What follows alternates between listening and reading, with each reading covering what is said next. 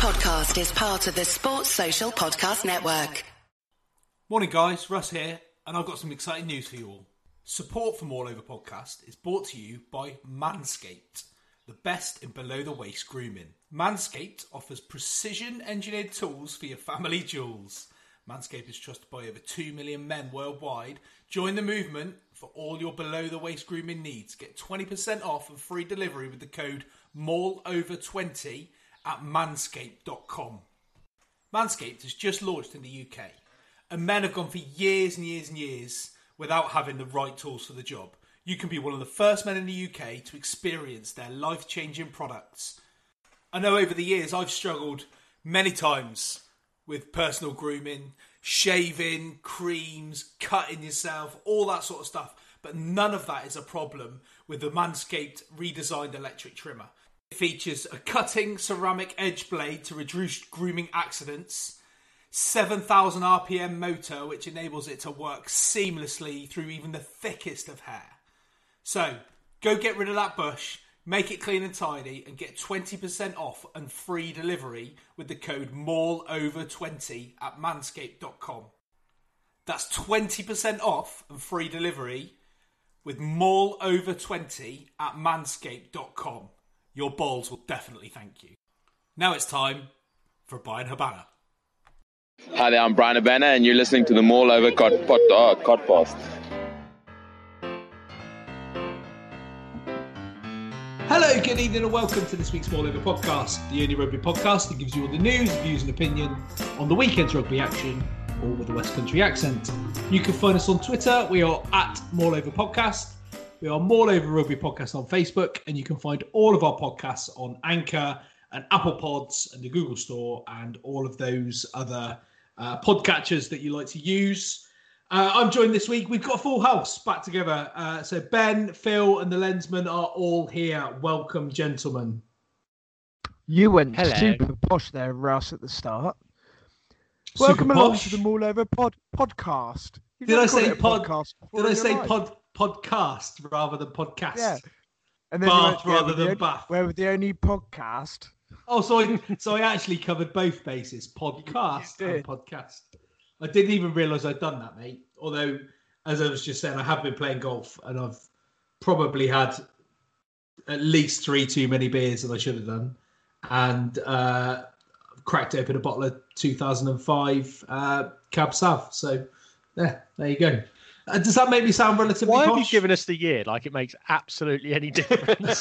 Well, I've got a Written on the bottle. 2005 Cab Sav that I bought from Tesco's for the low price of $7.99. well, no, I got... Any time Russ has got 9 bottles of wine in the house. I got given a crate of wine by my boss the other day, and it contained an amount of bottles, all of this 2005 Sauvignon, and I must say it's an incredibly snazzy bouquet. Does it smell of basil? No, I'll have a bottle of Blue Nun. But before we get going, I want to both commend and thank Ben and Phil for last week. I dropped out late doors due to some ladies cricket coaching that I found myself involved in, and you boys were superb. Doug, I'm sure you'll agree. It was a very good listen, and with an element of humour. I will call you both pussies to the question that who you most like to have a fight with. You know, I've got my own thoughts on that, but you know, what was it? You wanted to have a fight with a sheep, Ben, and you were trying to goad Phil into having a fight with an alpaca. Yeah, I think that's about fair. Sounds- You've got to sounds- pick your battles. Fair summary, yeah. So I shared something, and I wanted to answer this question. And Doug, I don't know if you fancy answering this one as well in a minute when you've had a chance to have a quick think about it, given that I've given you no warning. But when I listened to the podcast last week, it made me want to join in, and I had a very, very nice time listening to you both slate and, you know, embrace me at the same time. It was like you were cuddling me whilst punching me in the back of the head. Yeah, can I shock you? I quite like Russ, which it did make me laugh. Anyway, going back to the fighting an animal question. It's like saying you like James Haskell. Well, we may or may not get onto that later on, given the amount of content scheduled for this week's podcast. But I will. I text you immediately as I was listening last Tuesday morning, potentially. And I'd quite like to have a fight with a kangaroo. Like a proper boxing match with a kangaroo. And it may well kick my ass. Did I offer? I can't remember whether I offered another round. Oh, an ostrich. It was an ostrich or a kangaroo. And now, I think you'd have more chance with a kangaroo. I reckon an ostrich would fuck you over quite quickly. Ostriches are horrible. They are, but they're limited with attacking weapons, aren't they, the ostrich? Can't they disembowel a lion? Isn't that a thing? Right, if the lion's dead, potentially. Haven't they got like really sharp claws or something? Well, they're not gonna, but they've only got 2 feet on the ground, haven't they? So it's their heads. It's the heads that they use. Heads as weapons. Yeah. So if provided you can get yourself in a position where you're not being pecked to death by said ostrich. But I like the thought, and I shared a video. I don't know if anybody's ever seen this on YouTube about the video of the guy who punches a kangaroo that had his dog in a headlock. Have you seen? You've seen it in the group, did you? Yeah. Yeah. And I'd fancy, like, maybe not fancy my chances, but like as far as sport goes, it would be a hell of a watch, wouldn't it? Oh yeah, definitely. But I think you're underestimating an alpaca when you're slating me here. Yeah. Well, no, I mean you both danced around the subject for a little bit. What the fuck is going on? Finding animals. Finding animals that, like, basically you could both beat up, rather than answering the question that who you can have a fight with. You want to put that cab sav down, Russ? You're having a laugh, mate. Giving up. Can I just say, talk about punching alpacas? A frightened ostrich can achieve a speed of 45 miles per hour. If cornered, it can deliver dangerous kicks capable of killing lions and other large predators. I'm not chasing it. Shock. It wouldn't be much of a chase, would it? No, it wouldn't. Absolutely would not. Have you Remember ever that heard Simpsons episode where he's on the treadmill? It would be more like one of those Scooby-Doo episodes where they just run past the same background again and again and again. Have you ever heard of the Great Emu War? No, I have not. So after World War One, but there's tonight's podcast title. By the way, after World War One, the emus in the outback of Australia got out of control because all the men were away from Australia doing wars and that. And when they got back, they got trucks with machine guns to go and sort out the emus that were eating all the crops. But they found that emus are surprisingly clever, and they pretty much outsmarted the Australian army. I bet Rod Hull was fuming. Fuck that, Yeah. didn't I, straight away. Fuck. Sorry about that. Anyway, is this allegedly some kind of rugby podcast? You tell us. Well, You're in charge. Well, you say I'm in charge after the job that you did last week, Ben. Yeah, I think it's only fair that you take the reins. Like the very last minute. No, I'm only joking. George described last week as less angry. Was that an official? Can we put that on our banner for Edinburgh Festival? Yeah. Ben's in charge, less angry. I'm not sure we're selling out much at Edinburgh Festival. Let's be honest. I mean, we're not unless we bring the kangaroo. Mate, I think we're funnier than most rugby-based podcasts, given that there are about 500 now. Although, having said that, a load have just fallen by the wayside. Yet here we are, still. Is that our new tagline? Funnier and less angry than some rugby podcasts. Not fallen by the wayside. Yeah, still plugging away. Still plugging away. Right. Anyway, let's talk. Average, let's talk but about persistent. Yeah, let's talk about some rugby, shall we? Friday night, it's a Premiership weekend. Friday night saw the best two teams in the Premiership go head-to-head. Some people will say it's not Bristol's full-strength squad. Rajandra, Sheedy, and a couple of... There was one more who doesn't spring to mind. Nathan Hughes. But what I would say is, watching that game on Friday night, those two teams, stroke squads, are by far the best two teams in the Premiership. And I think that demonstrated it on Friday, didn't it, Phil? Yeah, definitely. For a start, it was an entertaining game of rugby. That's always a bonus. But you had two teams that executed really well for pretty much everything that they did, and that's always nice to see. I mean, it's we could spend probably an hour talking about some of the dross on Saturday with poor execution and poor skills and really high scoring games as a result. And ultimately, that's not what we're here for. It was great. It was a great rugby match. And also it was really good to see pitting of the two different styles against each other, and fairly similar to Sunday's game, but you've got the kind of free flowing, keep the ball alive, less pattern orientated approach of Bristol. And then you've got the Exeter, who they play to a pattern. They're very well drilled. I mean, ultimately their first try came off the back of a set play.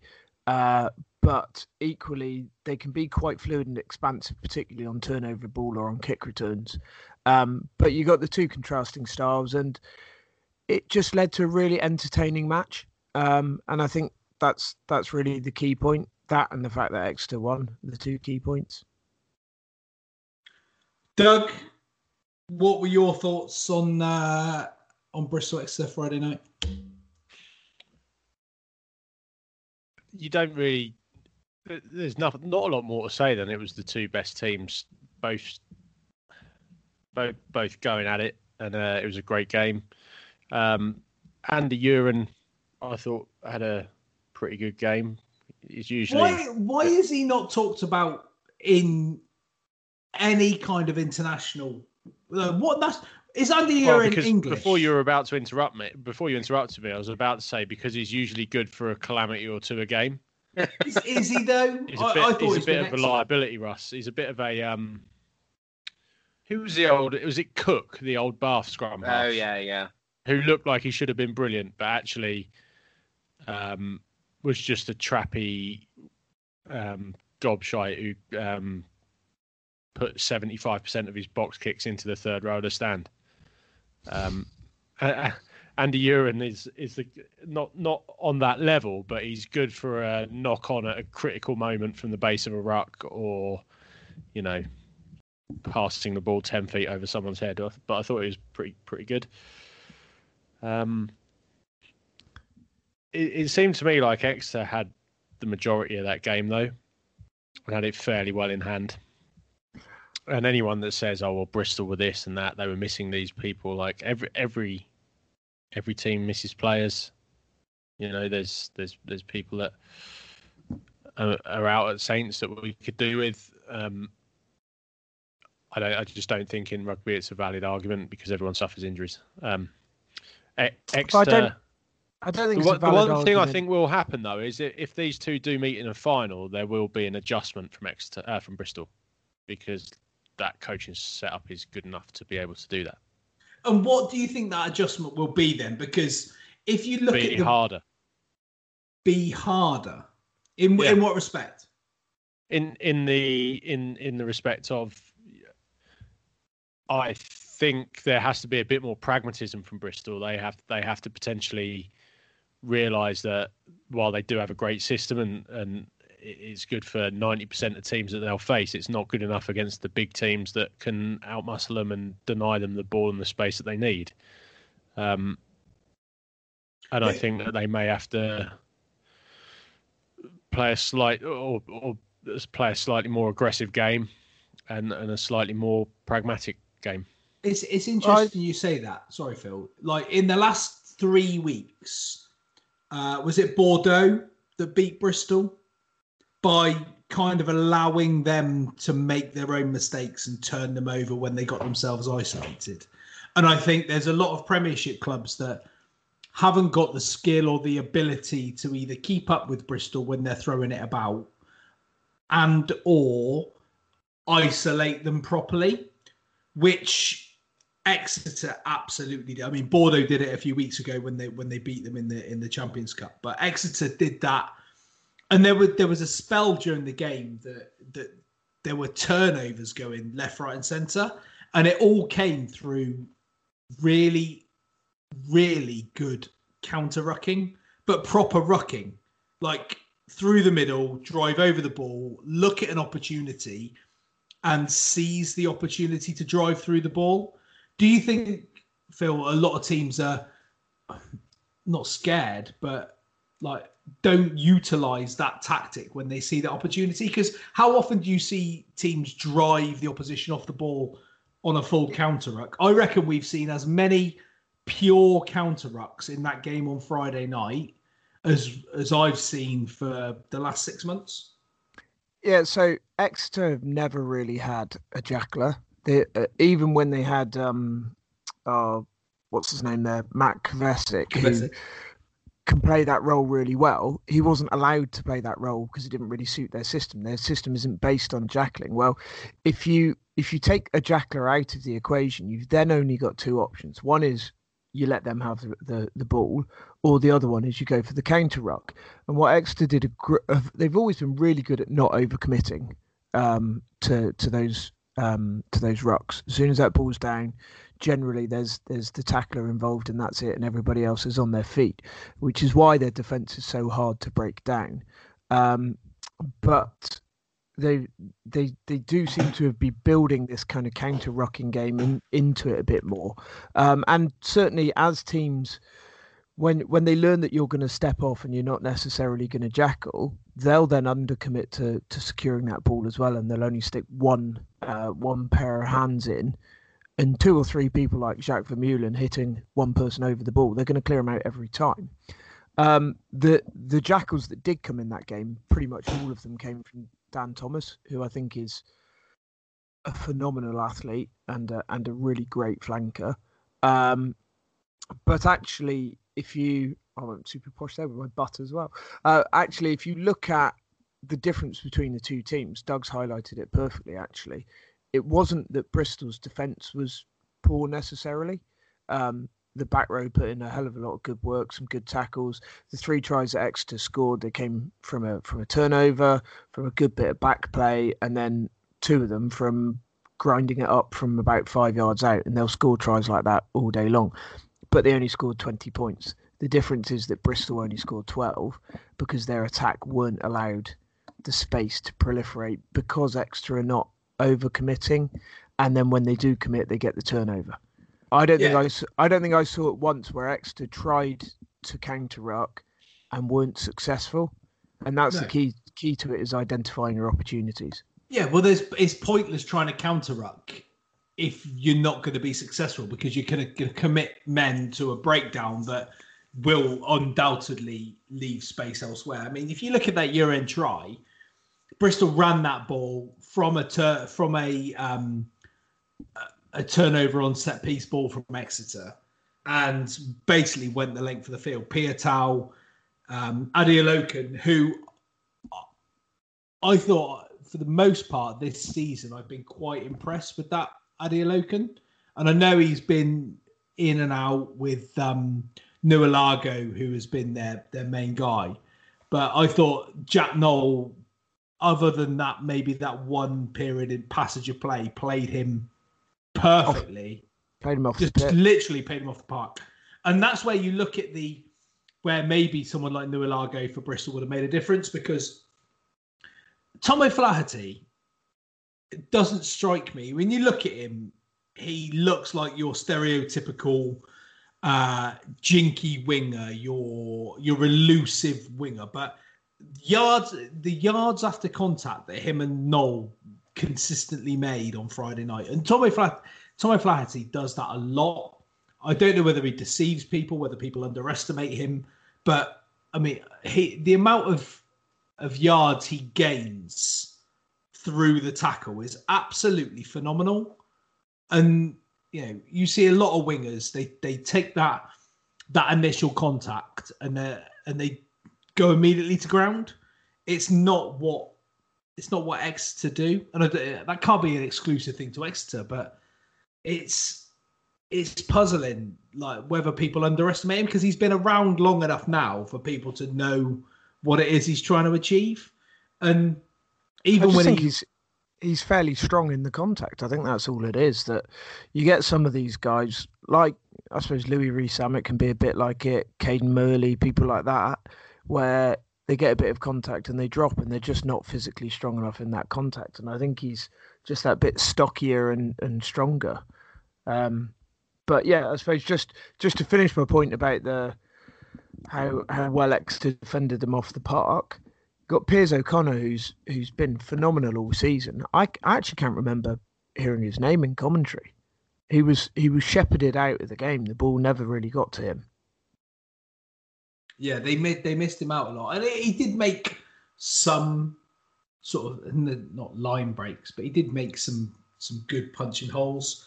But that first half really belonged to Sam Simmons, didn't it? In front of Warren Gatland in the stands. I'm not convinced that he, as a Lions tourist, maybe, definitely not a Test match player. But Sam Simmons, the acceleration, they put Ugo Monya. Did you see where Ugo Monya tried to put the Sam Simmons miles per hour on the coverage? And he said, we got up to 21 miles per hour, whatever it was, and this is a number 8. I know I've said this before, and I'm not the only one to say it. Sam Simmons could be the ultimate 12. Yeah. Couldn't he, like... Is there a part of it that's kind of stifled in the back row when it comes to picking and going, because he's not got the Vunipola or Hughes or Vermeulen, and that's Dwayne rather than Jack, like that ability to carry hard first up. Imagine him coming off of that 12 channel, a bit like a fast Esterhazen. Is he fast enough laterally to defend a 12 channel at set piece though? Oh, I undoubtedly. Because that's where I think it falls down. I don't think it's as easy as that, Russ. I think Doug's absolutely right. You reckon? You think he can't move sideways to a point where he's going to make a tackle, yet he's a back row forward that can play? But it's not just about the moving sideways, is it? It's about the knowledge of the... You can't just say... it's why... It's about relationships, isn't it? Yeah, but it's why... matey boy, the rugby league player, Tompkins, not Tompkins. No. Burgess. Burgess. Yeah, it's why he was able to. You can tell an out and out athlete the size of Sam Burgess to go and chase the ball around the park and try and win it at Jackals and carry hard, but you can't put him in at 12 and say, right, just carry hard, mate, because 12's the hardest position on the field defensively. So correct. If you don't have a... Do you not think, though, just to counter what you're saying there, obviously with Sam Burgess, it was a completely different kettle of fish because he was coming from a different sport entirely. I think the rugby intelligence that Sam Simmons has would enable him, with enough minutes, enough training sessions and stuff, to play that role. Based on the fact he's played rugby union. Do you not think if that was a goer, Rob Baxter might have thought of it? They've got pretty good. They've got. Well, that's true, but they've got arguably the most underrated 12 in the Premiership. I think. I think if Sam Simmons is 21 and Exeter don't have the right kind of player to play 12, or even Sam Simmons is 19, then they might have a word and go, give this a go and see what you think. I wouldn't want to stick him in now. In fact, coming to Russ's point, as in, does he miss a bit with that kind of whole hard first up carry? I could see him if you've got somebody like Probably somebody like a Falatau. I wouldn't want somebody who's or a super fit Billy, but not a Billy as he currently is. Maybe somebody like a CJ Stander. I could see him playing 6 with them, and then a really mobile 7. I wouldn't want to stick him in the centres necessarily, but I do think that there's a bit. He gets away with quite a lot at 8 because he's got for Exeter. Because he's got some absolute units on the flank, but it's not. They're not just on the flank, are they? Like Johnny Hill and Johnny Gray. Sam Skinner played at 6 on Friday night, and then you would have got Vermeulen. Dave Ewers. I mean, I'm going to come on to Jacques Vermeulen in a minute. Russ, like Janice Kirsten. If it was a game that was the level of rugby that we played at, you could put a really good 8 at 12, and he's going to boss it because he's going to carry through their defence. Probably got good enough ball skills to get away with it. Your brother is a prime example of that. Yeah, could easily play 12 at the level he can play. Does he still listen? Because I don't want him listening to that. You could. I don't think he does, to be honest. But a good 8 or a good 6 and a good 12 are pretty much interchangeable up to National 1, National 2. Yeah, up to professionalism. Once you get to professionalism, then it just isn't. It isn't possible. There are you could get away with at lower level rugby a 12 that just crashes up every time, and up to a certain point that will work if he's good enough at crashing it up. But if you look at any international side, you don't have that type of 12 anymore. They have to kick, they have to pass, they have to defend. You got Bastro that went the other way. Yeah. I suppose my point is, though, Ben, is that isn't Simmons' game. He isn't just a straight running crash ball 8 like that. You would think, oh, well, we'll just stick him in there and he will just punch holes. He runs at gaps as opposed to a lot of forwards that run at people. And he's got the pace to do that. I think he's got the skills. I think he's got the rugby awareness. I think what he doesn't have is the experience. I think it would take him too long. It would take him 18 months probably to get to that position where you'd see the best of him, and rugby careers are too short to do that. Do you not think it would take longer than that? Do you not think it would take 4 or 5 years? I think at 18 months he would make fewer mistakes. I think at 18 months he would do. I wouldn't say he'd be perfect. I don't know. I've not been in a professional rugby environment for long enough to know. I think the Sam Simmons bandwagon is over the top anyway.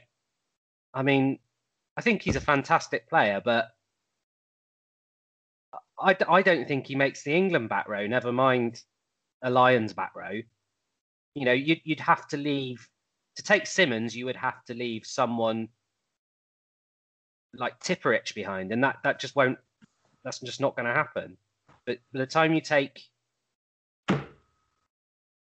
I think Simmons' biggest weakness is he doesn't fit into a traditional shoehorn of a position. And that's the problem. When you look at it, I mean, you've just got to put it against that Leinster back row of who was it, Conan, Van der Fleer and Ruddock on that day a couple of weeks ago, and Simmons looked anonymous.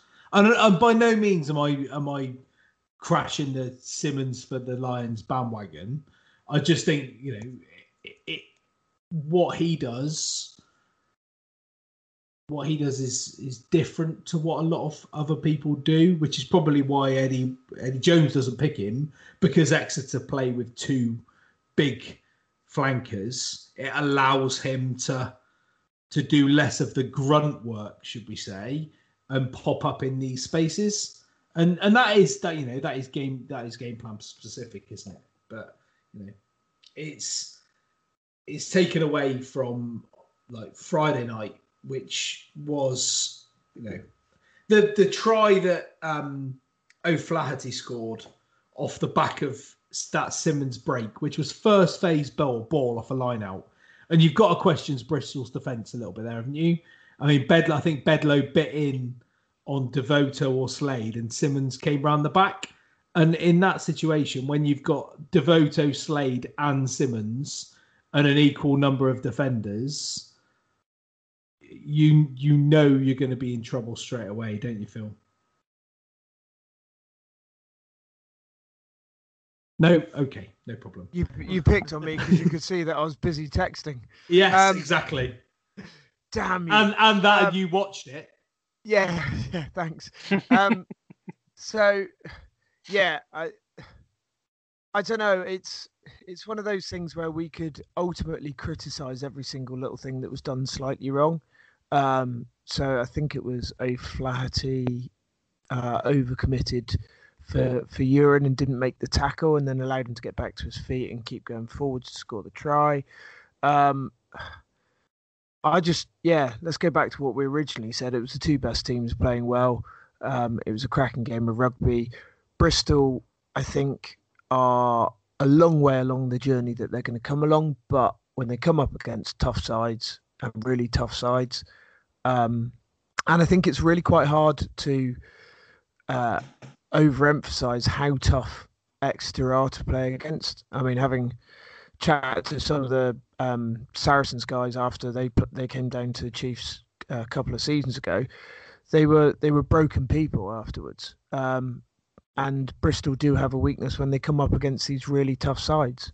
So I was just about to say they are going to get a reputation for being soft if they don't get a win in one of these games. Not soft like Worcester soft, but soft. But flat track bullies. Yeah. I think could Bristol be currently construed as flat track bullies until they. I mean, they beat Exeter a couple of seasons ago at Sandy Park, didn't they? They have beaten. They strike me as like wasps of old, wasps of the sort of Cipriani era, in that on a given day they would, you know, if everything went their way, they can beat you and score some sort of world class tries. But if you keep your act together and sort of punch them in the gut, then they don't quite have the substance yet. I think there are in that regard. I think there are a lot of parallels actually with the Wasps game, in that it was a team playing more controlled, more physical rugby against one playing more free flowing. The problem was that in that game, the execution from the more controlled side wasn't quite so good. Plus, refereeing decision that I'm sure we'll come on to. Yeah, I mean, if you remember when Exeter sort of pushed their way into being the sort of second best team in the country, there was perhaps 2 or 3 year period where every time they played Saracens, they got whacked. Yeah. And I think that's where Bristol are at the moment. I mentioned Lloyd had sort of given me a quick summary of the game, and that's his point as well. They're 3 years away from coming up. They've probably still got a couple of years to go before sort of everything sort of bears fruit. You know, he was of the opinion that Bristol kind of, their line out failed and their sort of ruck defence failed. So they sort of gave Exeter a way in. But I guess that is partly to do with a little bit of inexperience in big games, and partly to do with the fact that Exeter beat them up a little bit. Yeah, and there was a real thing around discipline, wasn't there, in that first half? Exeter didn't concede a penalty in that first half, which in the grand scheme of things is massive. And you don't see many teams in any half of rugby not concede a single penalty. And that would have made it, you know, you don't concede penalties, you don't concede territory. You don't concede territory, you're not necessarily under pressure. And then they made Bristol do everything from deep, and they made them try to run everything, and they managed to stifle it. And you know, Bristol have shown themselves to be a very good team, even like the catch and drive. You know, their catch and drive game, and you look at Capon and Brian Byrne. They've probably got as many tries as any other Bristol player this season through that catch and drive game. But Exeter literally didn't give them anything. And what I thought Exeter did on Friday, without sort of seeming to have any Exeter sort of bias, which there's obviously going to be, is I thought Exeter gave Bristol a little bit of a lesson on Friday. Just a lesson in potentially control and how to win a game of rugby.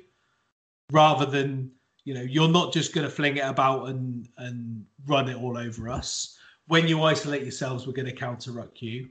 When you try and keep it close, we're gonna front up and we're gonna knock you back. And everything Bristol tried literally kind of fell away. And that to me is game management. Now, as we've already mentioned, these are the best two teams in the league, and bar a freak result, bar a poor result for either of these teams in a home semi-final, we could be seeing both these teams at Twickenham at the end of June in the Premiership final. Doug? Yeah.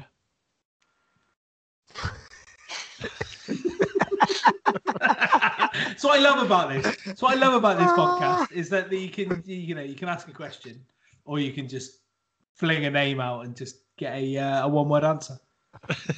I mean, what would I already said that. All right, well, it's fine. Should we move on? Work on your presentation, son. All right, Ben, have you got any advice? It would take a minor miracle for anyone to beat them. Yeah, either of them. They're both going to be at home in the semi-finals, and it will take a monumental effort from whoever plays against them in the semi-finals, which is probably a more interesting chat than any other chat in the Premiership right now, isn't it? Because there are a few teams all vying for those two spots. Yeah, but look at the teams that are vying for those spots. It's Northampton, Harlequins, and Sale. And Sale are, you remember Crocodile Dundee? Yeah. Like a South African version of that. Do you remember Donk from Crocodile Dundee? I don't. I don't need a gun, mate. Yeah. I've got a donk. And it's just this massive Australian moron who just smacks the Colombian guy in the face. That's Sale. That's Sale. They have no, Bristol and Mick Dundee. No. So Sale are donk. And then Bristol would be like who's the Aborigine guy that helps Mick out because he's got loads of tricks, quite wiry, and then I think that Exeter and Mick Dundee, because they can do everything well, they come from quite far away, and then Northampton are Wally. And Worcester are the cow that lies down in the middle of the road. Yeah. when he walks up to it and he gets it to lie down. Exactly. Chris Boyd could actually be at the start of last season. For player welfare, let's just sack off all the other games and just play Exeter against Saracens at Twickenham. We did say that. Yeah. There's no point in playing these semi-finals. Whoever gets through to play Exeter and Bristol they're gonna have one up the chutney with no goose fat, aren't they? One up the chutney with no goose fat. Loved it. Love it. Doug, you were at one of your favourite places on Saturday. Let's move on swiftly. I know you're a big fan of Worcester and all that they come to stand for this season. But they did put up a bit of a fight on Saturday, did they not? Was it not strange to see from your experience this season? But again, they put up a bit of a fight. Where's that been for the last 6 weeks? And they put up against a fight against a team who are so one-dimensional that it's practically laughable. They've Sale. I'm trying to say this without there is no nuance to Sale. They literally. Well, they've got a big pack of South African forwards and Van Rensburg at 12. He didn't. Good luck. Oh, did he not? No, they had a young lad at 12 actually, and one of the James brothers, Sam, I think, or was the young lad at 13. Either way, they basically just punch you in the face and then you either fall over and capitulate, or you punch them back in the face. And Worcester managed to keep punching them back long enough to stay in the game.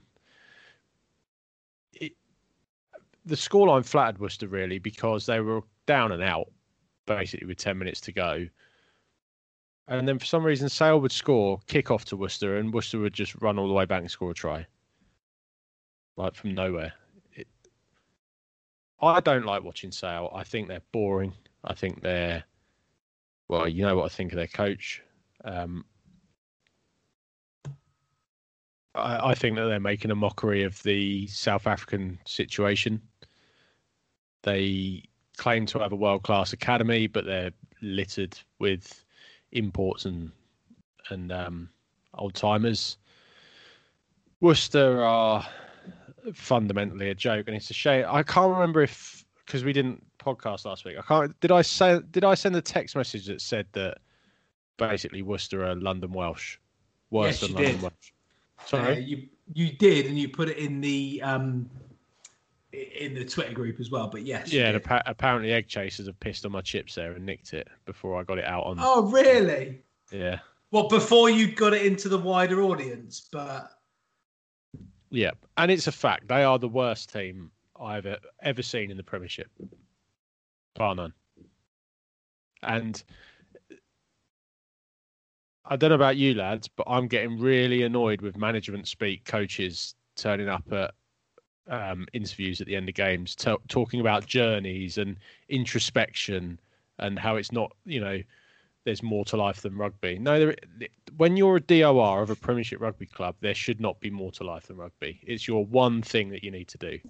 Do it well. We've been pretty critical of Stuart Hooper over the last 18 months or so. To be fair to him, he's been pretty critical of himself and of the performances as well. And he's relatively refreshing that he comes out with a lot less management speak than a lot of them. But you're right, they come up and they it's becoming a bit kind of football Premier League management. It's just also contrived, isn't it? Yeah. On the Sale point, they have signed that young English centre who's quite fleet of foot and not known for smashing up the middle. Re-signed him. He was there on loan, wasn't he? That Tuolangi chap, who's gonna really change their mould, isn't he? If and when he ever gets fit and plays more than 3 games on the bounce. Exactly. What do you think? What do we think about this Worcester Wasps thing? So, Wasps, well, whichever weekend it is, 25th of May or something like that, or 15th of May. 15th, 16th of May, and they're supposed to be playing on the 15th, and on the 17th, crowds are allowed in. So Wasps have requested to push it back a week into what would be a rest week, and Worcester have said no because it's important that the players have scheduled rests, even although they can't really do anything in that week. So the rest of their season goes 2 games rest week, 3 games, and instead we'll go 3 games rest week, 2 games. I just think it's bullshit that if you can delay a game, I see the Bristol game at home and is it Sale at home that weekend? Have been delayed. They've been delayed to the Monday evening anyway, which is the Monday Newcastle that have switched to Newcastle. That's it. That fans can be allowed in. Now, if you were scheduled to be playing on the Friday night following, I don't know what the schedule looks like for that next weekend. It's European. It is European final weekend. So, Bath and Leicester and the only people that would be potentially impacted by that. Why wouldn't any club ever agree to move to a Monday and allow fans in any stadium? It speaks to a wider issue for me, in the sort of rigidity and lack of forward thinking among these clubs has been stark over the last year. In a time when they could have saturated the market with Premiership rugby, they've stuck to the status quo and played games on Saturday at 3:00 You look at the Premiership; they've got 4 games on a Saturday, 4 games on a Sunday. They're staggered kick-off so that you can watch every single one. Why are the Premiership playing 3 games at 3 o'clock on a Saturday when literally nobody can go to these games? You could have the eyes of every single Premiership rugby fan glued to a screen for 7 hours a day. And also behind the fucking red button on BT Sport. Because let's not forget, Bristol refused to move a kick-off time with Newcastle because Pat Lam thought it would affect the players. You know, there's just a stunning lack of forethought. I mean, you've taken season ticket money off people. You've asked people to buy new replica kits. You've done X, Y, Z. We'll get on to replica kits, by the way. It's just the naivety is just mind-boggling. We could have been playing games. I don't think it's naivety, mate. We could have been playing games 2 on a Thursday, 2 on a Friday, 2 on a Saturday, or 2 Friday, 2 Saturday, 2 Sunday, 5 and 7 o'clock kickoffs, or 3 and 5 o'clock kickoffs. But instead, we've got 3 games on a Saturday. You've got to pick which one you want to watch. It's bonkers. And sadly, it's not surprising. What gives you any indication that anybody associated with Premiership Rugby or the RFU actually has an idea about what the common person thinks about? Yeah, I mean, look, why they've proven the Premiership time and time again? Why are the Premiership allowing Worcester to say no? Tell them. It's happened time and time again. The Premiership have just shown that they do not understand that they are an entertainment business, and that entertainment relies upon having a public who are willing to pay the money and get engaged. I mean, there was a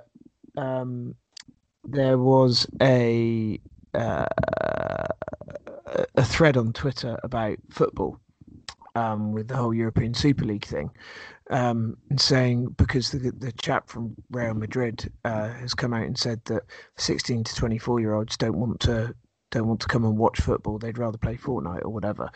And this chap's gone out and said, well, when I was 18, I used to watch a couple of football matches a week, and I did because they were on telly. And now they're behind paywalls. 16 to 24-year-olds don't get to watch it. Well, that's one stage. You take it to the next stage and you stick all the games on the middle of the afternoon on a Saturday when people are out doing stuff, and nobody's going to want to watch them. And they're the people in 10 years' time who will be paying your subscriptions, and they're not going to because they'll be engaged in football or something else because there is visibility of it. I mean, it's just an ultimate kind of smash your head against the wall kind of moment. I mean, they'll all be playing 100 ball cricket. There's 6 games a week. They could have those games Thursday, Friday, Saturday, Sunday, Monday, Tuesday, and just with a bit of clever scheduling so that nobody's ever got shorter than a 6-day turnaround or a 5-day turnaround. Sometimes it's a bit longer. They could have a game on every evening if they wanted. Well, that's what Premier League football did, isn't it? Yes, there's a difference in turnaround. Premiership Rugby and the RFU want the Premiership to be that, like, their holy grail is the NFL. It's this ring fence competition where money just gets shit through TVs into their faces, and they buy luxury suites and huge stands and God knows what else. Unfortunately, what they don't seem to understand, at least, is that the reason the NFL is like that is because the NFL tells them what the fuck they're going to do. Now, it's all set up for the owners, but the NFL controls the product. And if they say we're having games on a Thursday night, fuck me, we're having games on a Thursday night. They don't get Alan Solomon saying, some of the players have booked holidays. Where, by the way, because that's one of the big arguments on Twitter that I've seen. All these players have got holidays booked and they're going to go and see their families.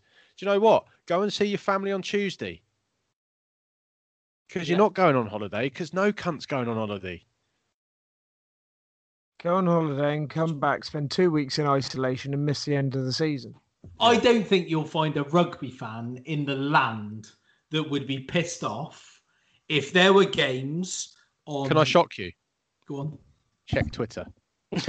Well, like here He said rugby fans. Rugby fans. If there was a Premiership game of rugby on a Thursday night, a Friday night, 2 on a Saturday, and 1 on a Sunday and 1 on a Monday night, there would be no objections. What's that? 6 games. There's your 12 teams. They've got 6 games. Everyone live, prime time, in a slot with a 7:45 kickoff. When the fans can go back, that's after work as well, so people can go after work. 6 games a week. That's it. 6 games, and you can schedule it so you're not going to be playing on a Thursday, and then or you play on a Thursday, or you wouldn't play on a Monday and then on a Thursday. You could stagger the scheduling. It's not difficult to do. How the club can be so short-sighted to their audience, and from what I understand, no away fans are allowed, which is why a mitigating factor as to why Worcester have said no. But so what, man? It's like, do the right thing. Do the right thing and let some people watch some rugby. Do the right thing for everybody, not just you, because you're an absolute shit show. Are they worried that 2,000 fans in the Rico are going to add a massive atmosphere? 30,000 fans in the Rico add no atmosphere. It's the most soulless rugby stadium. You ain't gonna get 30,000 fans for a Wasp game as long as you got a hole in your ass. Well, I was going to say I'd have to be bedridden to watch that game on the television. So I'm not really that fussed what day they play it on. It just like what I don't understand is that it's the bloody mindedness. It's like, well, I bet you if that was a Worcester home game against Wasps, they'd be all over it like a fucking playing devil's advocate. If you had games on a Thursday and games on a Monday, bearing in mind 2 teams would play on each of those days, would it make scheduling that difficult? You don't need to do it on a Monday and Thursday. No, I think this would be a one-off. 3 on a Saturday, like in the Six Nations. And you just do 2, 4, and 6 o'clock kickoffs. Mm. But they could do that every week. Yeah, of course they could. Or if they were, a game on a Friday night, 3 games on a Saturday, and 2 staggered on a Sunday. Yeah, away you go. No problem. All games televised. None of it behind the fucking red button where you've got to search 3 red button options and choose between games. What's the point? Just have every single game. Like if BT. Well, there's bandwidth issues for that because BT's BT TV's run down the internet, isn't it? So there's only so many live feeds that they can send out on their bandwidth. Yeah, but if they had the channel, instead of showing fucking BT. Who own the internet in this country. But they wouldn't need to because they'd be on one after another, so you could have them on the same channel. That's my point. The BT Sport have got 3 channels. So instead of showing fucking German football or reruns of MotoGP on BT Sport 3, why not make Sunday afternoon fucking Premiership Rugby afternoon, Saturday afternoon?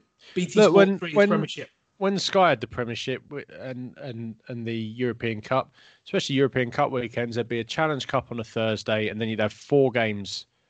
There'd be Challenge Cup Thursday. There'd be at least 1 game on a Friday night, probably 1 on the red button as well, and then you'd have 4 games Saturday and 4 games Sunday. Every round of the Championship, the European Cup, and I think the Premiership was Saturday, Sunday, a game each, but that was back in the day before BT came in and did the 3 games a week thing. They're never going to sort their shit out. It's just never going to happen. The product could be so much better than it is, but it's just never going to happen. It's CVC, Premiership Rugby, PRL. Mate, it's not that. It's not the TV companies.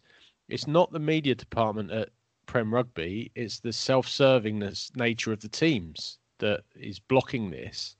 It's the fact that Premiership Rugby is owned in the majority by the teams and not by a central organisation that has a has And- a role to and- play in and the one of bigger, the the bigger picture. And one of the major teams that's involved. And I suppose that's been the problem all along, isn't it? That of the 12 teams in the Premiership, there's always one that's in the Championship. So there's 13 teams that are all part of the Premiership, and one of them always isn't in it. Well, I think Doug hit on it. They're looking at the NFL and the money the NFL makes as a TV company and as owners of businesses, and they're going, we could be that, but they couldn't because we're not America, and we have football and angling and various other things that people like to do more than rugby. It's niche is a bit strong, but it's not the number one sport in this country, and it never will be. The other problem they have is that reruns of MotoGP and German football get more viewers live than Premiership rugby. Which is fucking mental, isn't it? But really, that is because the game isn't marketed correctly. Because it's also because the game it's a chicken and egg thing, though, isn't it? Is it not a chicken and egg scenario where they don't have all the games live and on the mainstream channels? So until they do, they don't really know. It's also because the games are on at 3:00 on a Saturday afternoon. It's very rare that 3:00 on a Saturday afternoon I'm going to go and watch telly. 7:00 on a Saturday evening, probably am thinking that. I don't know. I just think, and actually, if you look at rugby as a sport, most people who are 20 to 30 who like rugby at 3:00 on a Saturday afternoon will be on the pitch or Exactly. watching. We've said that so many times. But it's just, I don't know. Is it an old men in suits thing? Is it people who think that they've grown the league to what it is now, so they must be doing something right? I mean, maybe they should rename tries to dot downs and invite a different audience. Touch overs. Rename tries to goals, TMO to VAR, and they might be onto something. I don't want to talk about VAR. I don't want to mention it because VAR actually isn't that bad. It's the absolute fucking monumental spunk buckets that are operating it. It's a fucking camera. It can't be that bad. It's not even that. The monumental spunk buckets that are operating it, mate, are 18-year-old kids that wear their university cricket shorts to OBs. I've seen them all. Mate. Yeah, no, not the operators. It's the fact that you've got a Premier League referee, and I don't even know all their names, but let's say John Moss, because I know his name. John Moss is the referee on the pitch, and then you've got one of his good mates, Andre Mariner, who is also another Premier League referee, on the VAR, who doesn't want to make John Moss look like a cunt. So instead of arriving at the correct decision, he just backs up his mate that's already made a shit decision. And then Apart all from of a that sudden, Spurs game, though, right? which one? The Man United the whole one, thing. with the goal that was disallowed. Oh, because, mate, it's fucking ridiculous. Absolutely ridiculous. But that's the point, right? The VAR wasn't at fault, right? The video stuff should never have even been brought into that particular scenario. But the guy who was the video assistant referee, the person behind the technology, says, I think you should have a look at that. And then the other person who was in charge had a look at it and went, oh, yeah, that looks a little bit handy to the face. Let's blow it up. That's two people making a decision that should never have been made. That's not the technology's fault. That's the people's fault. And that is the problem. It's the people. If we're going to batter VAR as well, they draw lines with a level of accuracy of up to 0.01 of a millimeter based on cameras that are not directly perpendicular to what they're trying to see, and the level of accuracy with which they draw the lines is far higher than the level of accuracy that can actually be achieved. Bullshit. It's a fucking joke. I don't want Absolute joke. I don't want to get into it because it makes me angry, and it's worse. And at least with rugby, again, we've had this discussion many times where you have touch judges getting involved with some referees and not others. You have some TMOs whispering over the waves while the match is going on, and others you don't hear from until they're implicitly asked. Like, there should be a standard. It should be an absolute standard, like, set procedure where everybody follows. So you don't have Rowan Kit just chiming in to fucking Luke the Pierce's touch ear. judges. I don't think It's worse Ian when it's Tempest made a decision in the match. I don't think he made a single decision. His touch judges and the TMO made every single one of them. All he was there to do was to repeat what they'd said. Yeah, it's when touch judges who are actually official referees. So when you get like Craig Maxwell Keys on touch on the touch line, Busy yes, blue. Oh, Craig, fuck off, mate. Shut up. Busy cunts. Yeah. They're all official referees. Anyway, right, we got to an hour. We haven't even got to Bath Wasps. I'm not even entirely sure what we've talked about for the last 45 minutes. I watched the highlights of that 400 times, and I still couldn't see what the guy got sent off for. Urbano. Yeah, let's talk about it then. Well, Ben, you're a Bath fan. You should come in here. First of all, what did you think about the game? I didn't see it, but what did you think about it? From what I've heard, it wasn't as good a game as Exeter against Bristol. But it wouldn't be. There's two shit teams. Yeah, well, fair enough. I thought Wasps had by far the better of the first half. Bath probably had the better of the second half. Wasps scored a couple of really good tries, but Bath kind of started to get the measure of them and were beating them up front. They're a bit Exeter-like, getting close to the line and scoring.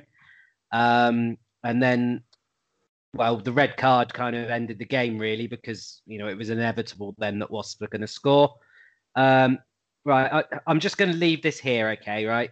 I understand the concept that under the modern laws that is a red card, or it's running the risk of a red card, but I can't.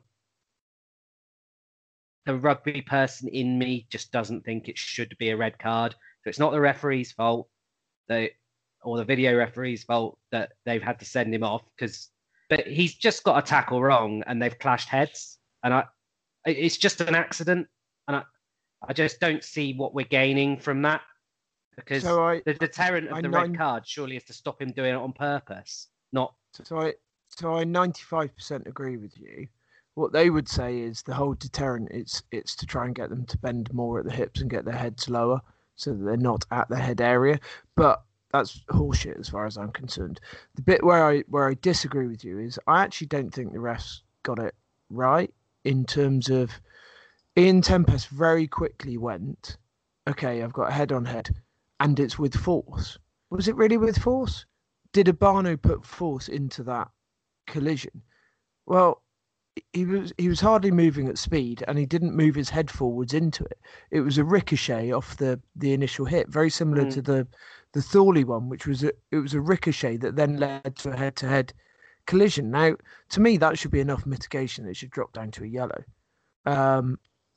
But yeah, it's just not what you want rugby to be about.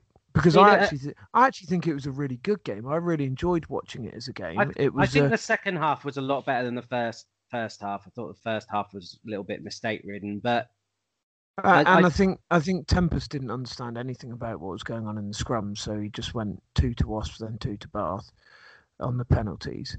But it ruined it as a game. I think they're just looking for red cards now. Do you reckon they're on a bonus? I mean, at the end of the day, if it had been a yellow card at that point of the game, it has the same result in terms of the result of the match. It seems like there's so many bullet points. Yes. Now within the framework, that lovely word, that essentially mean you've got to do so much not to get a red card that the actual surprise is when it's not. Yeah, you're relieved. Yeah, you almost get to a point where you're like, right, I've seen 30. Just send the bloke off now because this is ridiculous. It's refereeing by spreadsheet. Mm. Yeah, and have you guys looked at the flowchart? No, Yeah. I will never ever look at a refereeing framework unless it's before I put it on a bonfire. So I think you should print it off, look at it, and then stick it on a bonfire. because actually there's enough there in terms of mitigation for the refs to go, you know what, yeah, this happened and that happened and that happened, to allow you to downgrade it. The problem is I don't think the refs want to downgrade it. I think they've been given directives not to downgrade things, and it's almost to the point where you're right, the base level is head to head with force. You start with a red and then you see if you can mitigate it down, and I think that's slightly wrong, but it should go the other way, right? So you like, if you're mitigating down as a starting point, you're already saying, well, that offence should be a red card. I've got to find a reason for it not to be. Whereas if you go head to head in a tackle, that's a yellow card. It's deliberate with force will mitigate it up to a red. That to me would be fine and would make sense. I just think we're going to be in a situation where actually, so what they want is they want players to hinge at the hips more and get lower. But what happens then? The ball carriers, they then hinge at the hips more and they get lower, so their head's at the same level as the tackling player's head, so they can carry on more force through. Otherwise, they're going to get chopped, and then you're going to get more head collisions.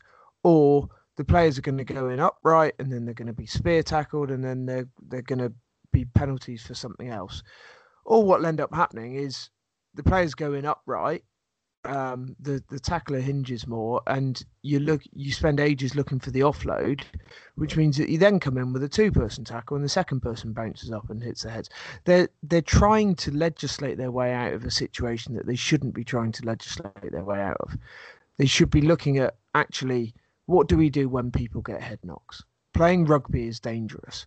Now, I've had some fairly negative thoughts about Alex Popham and the whole kind of CTE thing that's going on, and we're going to sue the RFU. Actually, what they've come out with today is what they want to see is if you go off for an HIA, it's a minimum 21 days before you can play again. That I can 100% get behind. Let's accept the fact head knocks are going to happen, but you can't have a head knock and be back playing a match 6 days later.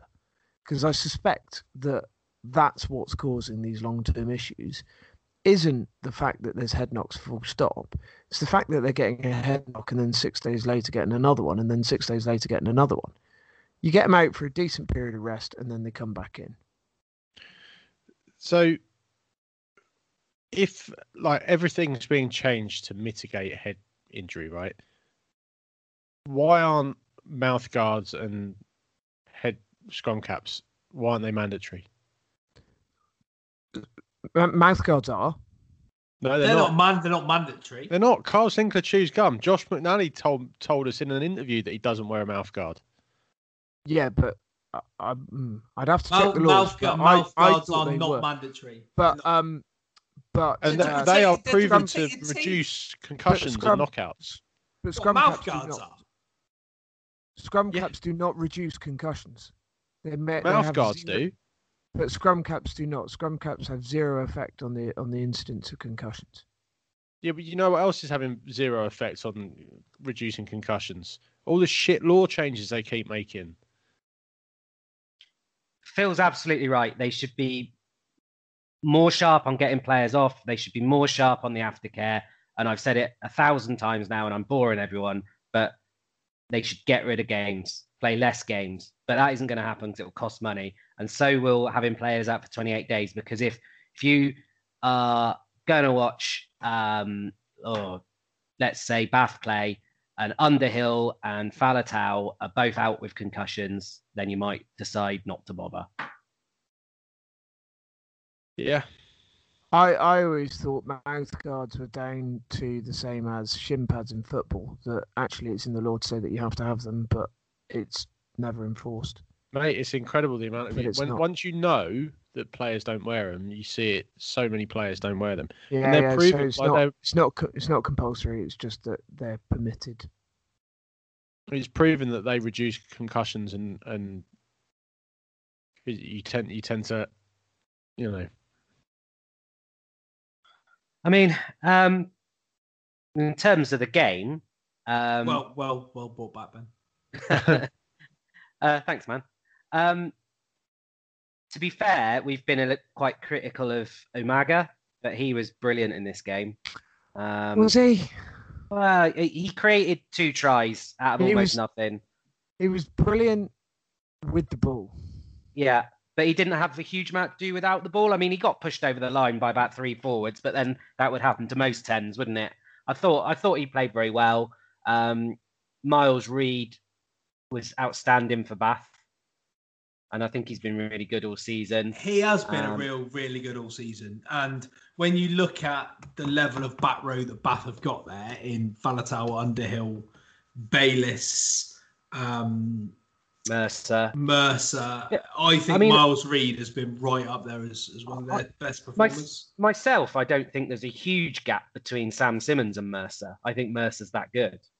But he's off. I think Reed is a sort of classic 6. Gets around, makes his tackles, good in support.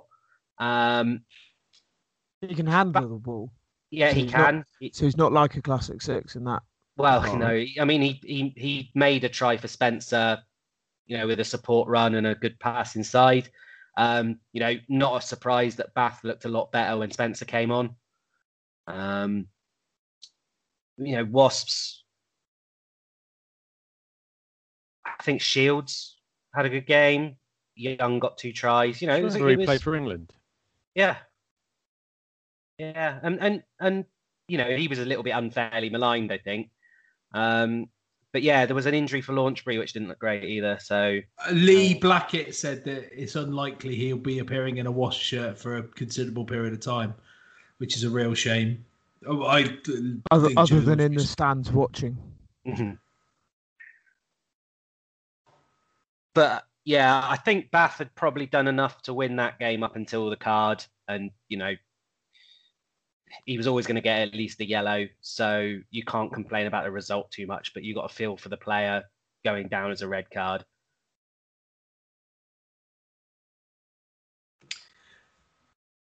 Well, I don't even know where we go from that.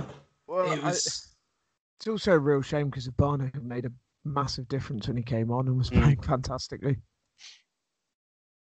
Good player. He is a good player, and it's funny that Bath front row were dominating teams for long periods of time over the last couple of seasons. It looks like Christian Judge has fallen right out of favour, isn't he? Yeah, he's Worcester, isn't he? Is he off to Worcester next season? I heard somewhere that fucking Tyke Furlong was going to Worcester next season, but that has to be a joke, right? Ty Furlong needs a new contract, right? Yeah. But what other English players? Sorry, wasn't Zebo linked with Worcester as well? Quite probably. That would seem more likely than Furlong. Well, he's gone back to Munster, but I think it's just a ploy Irish agents use, isn't it? We'll just say they're going to Worcester. Because there's probably no one at Worcester that's checking this stuff out. They probably don't even have a Twitter account. Just fucking bump Worcester into the mix. They'll have a few quid. They're paying Chris Ashton for fuck's sake. Someone at Worcester probably said that there's Tom Furlong who plays for Moseley or something. Yeah, we're signing that Tom Furlong. Do you mean Ty Furlong? Yeah, same sure. One. Yeah. Where does he play? He's a prop, isn't he? Yeah, it's fine. Props, are they the big ones? He's inside prop, isn't he? Yeah. Unbelievable. Right next to the flyback. We've managed to get to nearly an hour and 10 minutes, and all we've done is whinge. We've done, we've validated that review that we had for middle-aged white guys hating on everything. Much more upbeat last week, wasn't it, Ben? Yeah, I didn't like it. We talked about punching animals. I didn't like it. The thing is, last week we had a quite considerable section about animal cruelty, and it was still more upbeat than this episode. And we had some positive feedback from that, the positivity that came through on last week's podcast. And I think we now know, where the demographic is that sits within this. I mean, can you imagine if Doug and I tried to have a chat, just the two of us? Jesus Christ. Couple of things before we go though, Russ. Saracens obviously. But fuck Saracens. Fuck them. Pumped Ealing. People saying, "Oh, this is what Ealing are going to be like." There's 8 or 9 other Premiership teams that have 40 points put on them by Saracens next season. So let's pipe down on that one, eh? Worcester. Well, I mean, they'd just be eviscerated, Worcester, wouldn't they? Jesus. The other thing I wanted to say about was, did anyone see the Ben sporting a nice Lions hoodie there? Did you see their release of their Test jersey this week? Yeah. So for the last 3 months, Canterbury have been hawking around and this is the reason I never bought one, a jersey that was the supporters jersey or the tour jersey or something like that. 75 quid, 50 quid if you buy the kids one. It's standard Lions fare. And then last week they bring out the Test jersey. Now, Canterbury did that for the New Zealand tour. And we were lucky enough to get hold of one of the Test jerseys, and I bought one of the tour, the supporter jerseys, which differed only in that the collar was ever so slightly different and the fit was different, but everything else was the same. The Test jersey, I think, was 120 quid because it was all tapered and whatnot. What they've done this year is release a tour jersey for the supporters, which is completely different from the actual Lions shirt. And at no point do they say, it's visually different. It has different colours on it in different places. So it is a completely separate shirt. It's not just the fit that's different or the sticky bits from the Test jersey. It's a completely different shirt. And in their marketing bump, to advertise the product of £105 Lions shirt, it said that it's constructed from recycled plastic bottles. Now, how many recycled plastic bottles do you need before you've spent 105 quid on them?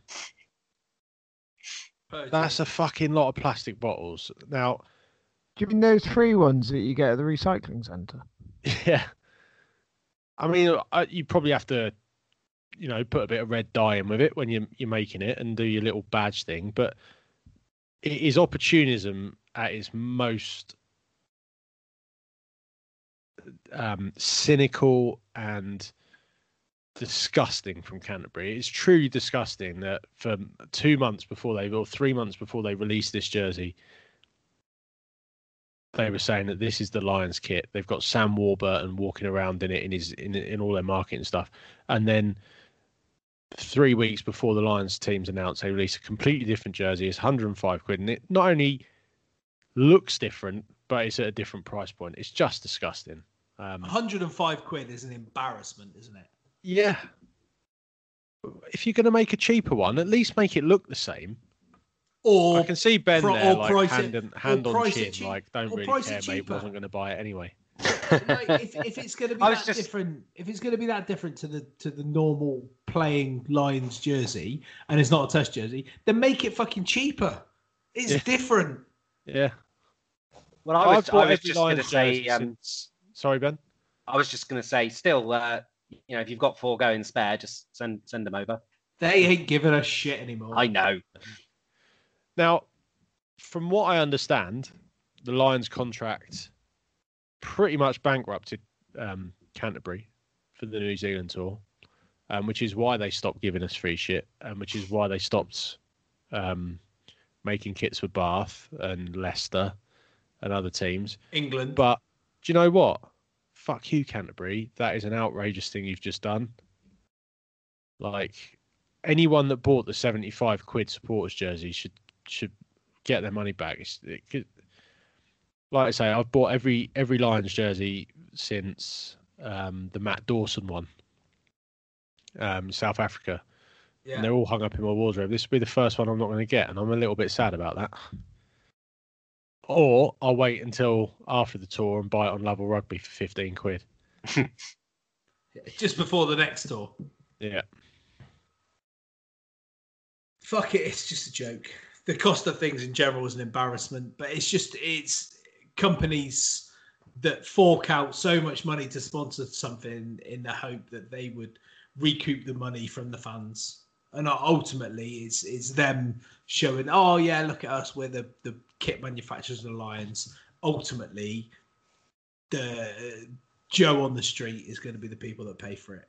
And I would implore anybody to just boycott buying replica kits for any reason, to be honest. Do you reckon with no travelling fans, they're going to sell considerably fewer of them? I would expect. Without a shadow of a doubt. Yeah, good, because even the bloody warm up like the warm up t-shirts are 55 quid. So with that in mind, like if you put into context, I don't know how much it costs to produce a jersey, right? An individual jersey. I can't imagine that it's any more than £50 to produce. We've all played for rugby teams. We've all played for cricket teams. I can get for my village cricket team, I can get a cricket shirt with Salisbury, the logo embroidered on it, and an initial above, or customized, and they're like 25 quid. So that would tell you that they probably cost about 10 quid to manufacture. Yeah. So with that in mind, in a year that there aren't going to be fans traveling to South Africa to support the Lions, right? Why not knock them out for 50? You'd probably make as much money knocking them out at 50 quid a throw on volume than you would at £105 a throw. I'm sure they've done their maths, but it's fuck the maths. It's a nonsense, and it drives me mad. You're driving me mad. Saints are another one.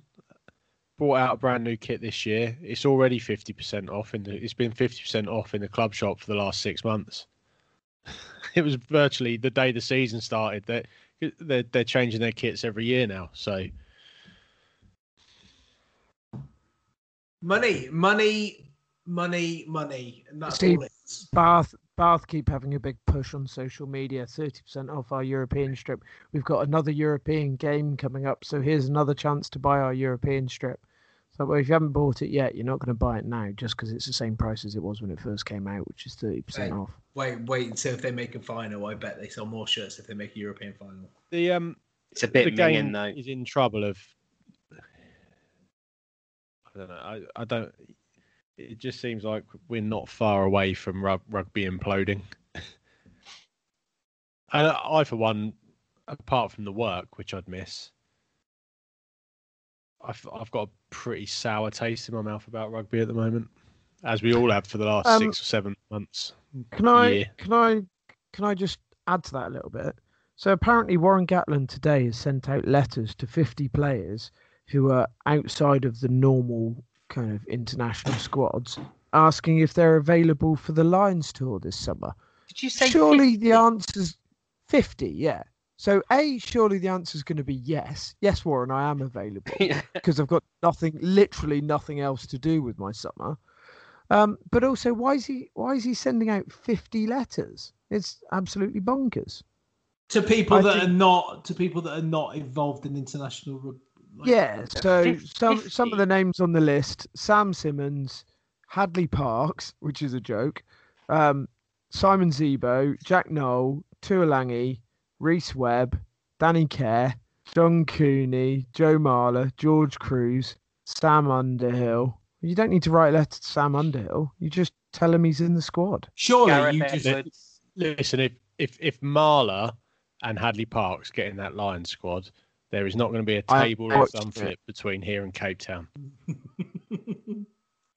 I'd love to see it. Controversial. I pick Marler. Oh, you live with Hadley Parks? Fuck off, mate. Fuck off. When I say I could live with him, like not in my house, but no, like he was average to good in his slight prime of 18 months that he had for Wales. Like he hasn't played. Yeah, Ben, I'm going to tell you poor man's Jamie Roberts. Yeah. I don't think it's likely, but I could cope. No. 37th choice New Zealand centre playing for the Lions. Absolutely couldn't think of anything worse. Ricky Flutie did all right. Ricky Flutie. Who was the other Kiwi England centre that was? You know I can't say it. You know I can't say Not it. Shantian Hape. Shantian Hape. Oh, that fucking Hape. But 50 is a lot, isn't it? Like that's not just like that's not an exaggeration, is it? Like 50 outside of the current international. Yeah, so you're all right. We've got those 80 odd players, 90 odd players who I can pick. He must be I'm going to bring another 50. Gareth Edwards and people like that. Yours must still be in the post, Ben. Yeah, I haven't got mine. I'm outraged. I mean, you've got your. I've even bought some stash. Yeah, they could save a few quid there. I've already got a hoodie. You've just got to write rocking up in previous years Lions stash. Just bring it, lads. Have you been on a Lions tour before? Bring your stash, Jack. No, I know you were there in New Zealand. If you can bring that stash with you, we need to save a few quid. Just like a red load if you need any. Just like a red T-shirt from Primark with Lions written on it. Corey Hill has got some stash if you need it. Oh wow! Tell you who's not got any stash, Mike Tyndall. Anyway, let's move on. Dylan Hartley. Well, he deserved it. I think what would be quite a good thing to do instead of a Lions squad would be to pick an all-time Lions diss squad. Oh, well, like should have gone on the Lions tour. An alternative that would never lioned. I mean, that's been done, isn't it? Surely the best. George Ford. Well, yeah, maybe with it. I can only think of Tyndall for now, but there are a few. We've done nearly an hour and a half, and we've literally achieved nothing. So I was going to ask Mo anything question that was posed by Adam Foxcroft. Should we do it in lieu of any other business? Should we do it in lieu of any other business? That's what we'll do. And the question, and Phil, you'd already answered said question. Yeah, I'll stick with my answer. But you were being obviously slightly flippant in your response. But the question from Adam was, which celebrity would you like to spend May bank holiday with, and what would you do? Phil, do you want to answer what you? Yeah, I'd love to go for a nice dog walk with James Haskell across some farmers' fields with public footpaths in them. I mean, please show him how to use a lead. I mean, but why did it, I'm not going to get into it, but from what I could see, he wasn't doing anything wrong.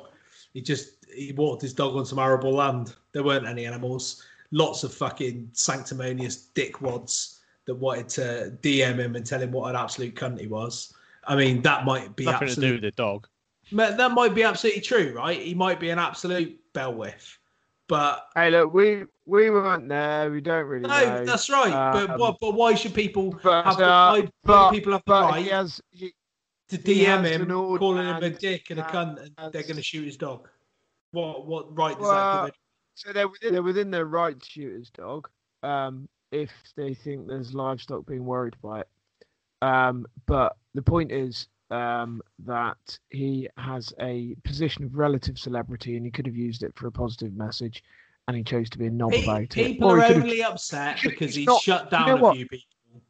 You know what? He could have actually just not even mentioned the whole thing on Facebook or Twitter or wherever it was, or Insta, and just gone, something happened, I disagree with him, I'm going to move on with it. But no, he tried to bring himself a bit of attention with it, and it backfired on him, which I don't like. I don't think it backfired on him one bit. I think he's kind of made light of an issue which he probably doesn't think is serious, but some other people would think is serious. And taking the social media out of it, he'd have been better off just keeping his mouth shut. Oh, but wouldn't we all? How boring would it be if we all just kept the mouth shut about everything?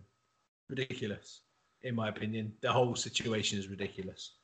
Ben, bank holiday weekend, what would you do and who would you do it with? Ted Hastings. Oh, mother of God. And I just Look for Ben Coppers. Yeah, go after Ben Coppers. Yeah, interview. I'd just go to the pub and just make people be interviewed by us. You and Ted. Me and Ted in the Albion. Everyone that comes in, sit down. You will be afforded the full protection of the law. Yeah, Jesus, Mary, Joseph, and the wee little donkey. Amazing. The best British television show ever to be made, without any shadow of a doubt. It's incredible. Literally, I have no idea what he's looking at. Except for Sharp with Sean Bean, obviously. As opposed to the other Sharp. Doug. Do you know he was named after a rugby player? Was he really? Richard Sharp, yeah. Doug, Played for Cornwall. In the current guys I can see you with, you've got a really, a really spectacular mane of hair. Yeah, need a bit of a cut. Go on. Bank holiday weekend, what are you doing? Youth hustling with Chris Eubank. You're such a prick because that's the exact same thing that I was going to say. No, that's all I wanted to do. I saw a sign for a youth hostel today on the way down to Cape Cornwall, and I was like, I just want to be there with Chris Eubank. But honestly, right now, I wouldn't mind 96 holes. 90 holes of golf around Augusta with Tiger Woods would be pretty good. That'd be nice. You'd have fully to push fit Tiger Woods. You'd have to push him, wouldn't you? Yeah. What, is he in his wheelchair? Very nice. I reckon you could have him. I reckon you could beat him at the moment. And if you're not quite there, just clip him with the cart just to make sure. Don't let him drive. I mean, it's not just the golf; it'd be the extracurriculars that I'd be into.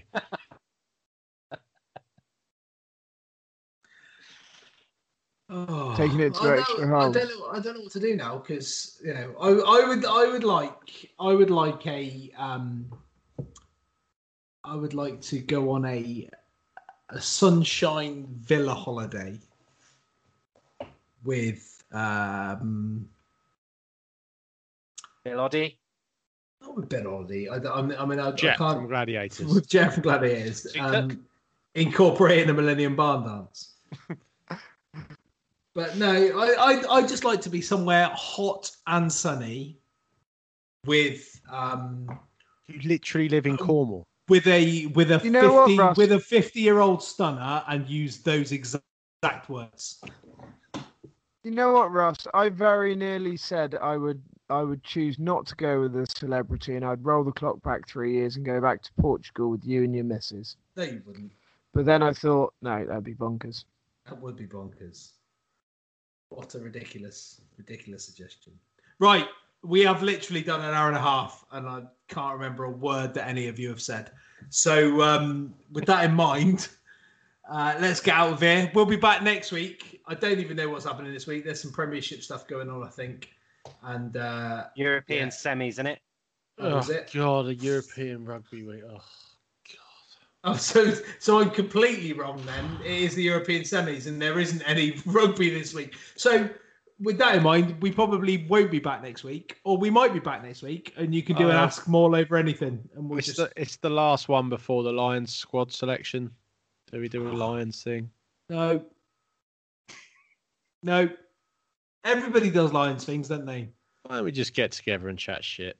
Yeah. We'll just arrive. Send us questions. For a change. Send a load of questions. What are you going to do tonight, guys? The more questions you give us, the funnier it'll be. Send us British Lions questions, but think outside the box.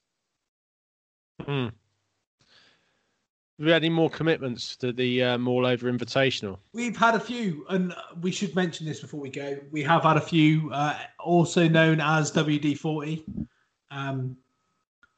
Is committed. I think Guy, who is the French moniker on Twitter that I can't pronounce, but he was Rugby Wobble, who sent in a load of questions from Crediton. He's keen.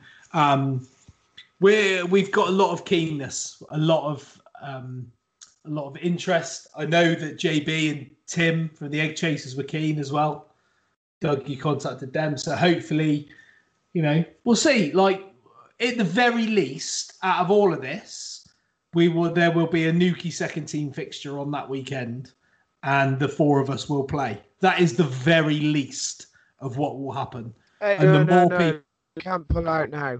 We will get 15 people. Oh no, we absolutely will. I'm not pulling out of anything, mate. The very least that will happen is the four of us will grace a rugby pitch together. I envisage many, many Moreover fans from all over the country and internationally arriving in Newquay. Phil, I'm talking to you, Eddie Stevens. We do need to source a kit at some point as well.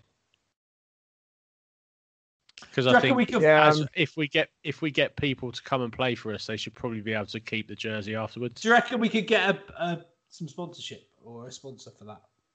No, I can. Okay, I can see what we can do. Just get a cheap kit. Take it away. Yeah, I do think that your own club socks, and we'll provide a shirt. Yeah, keep. We'll see what we can do. Even if I have to, well, I mean, we could get Wabu TV to sponsor it. There we go. Tax deductible. Say no more. IRS.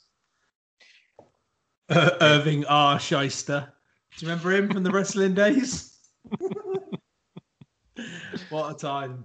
Anyway, right, let's go because this is descending into chaos. We will do the Moreover Invitational weekend of the 8th, 9th of October. Keep it free. This is happening. But do let us know if you're going to come so we can start to plan.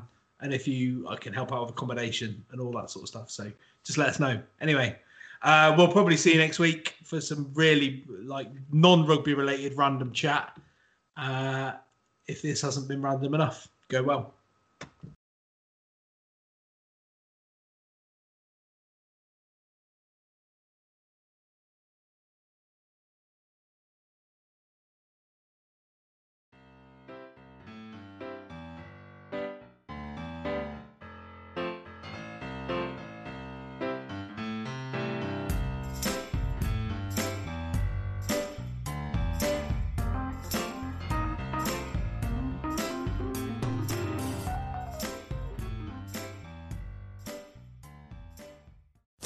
Sports Social Podcast Network.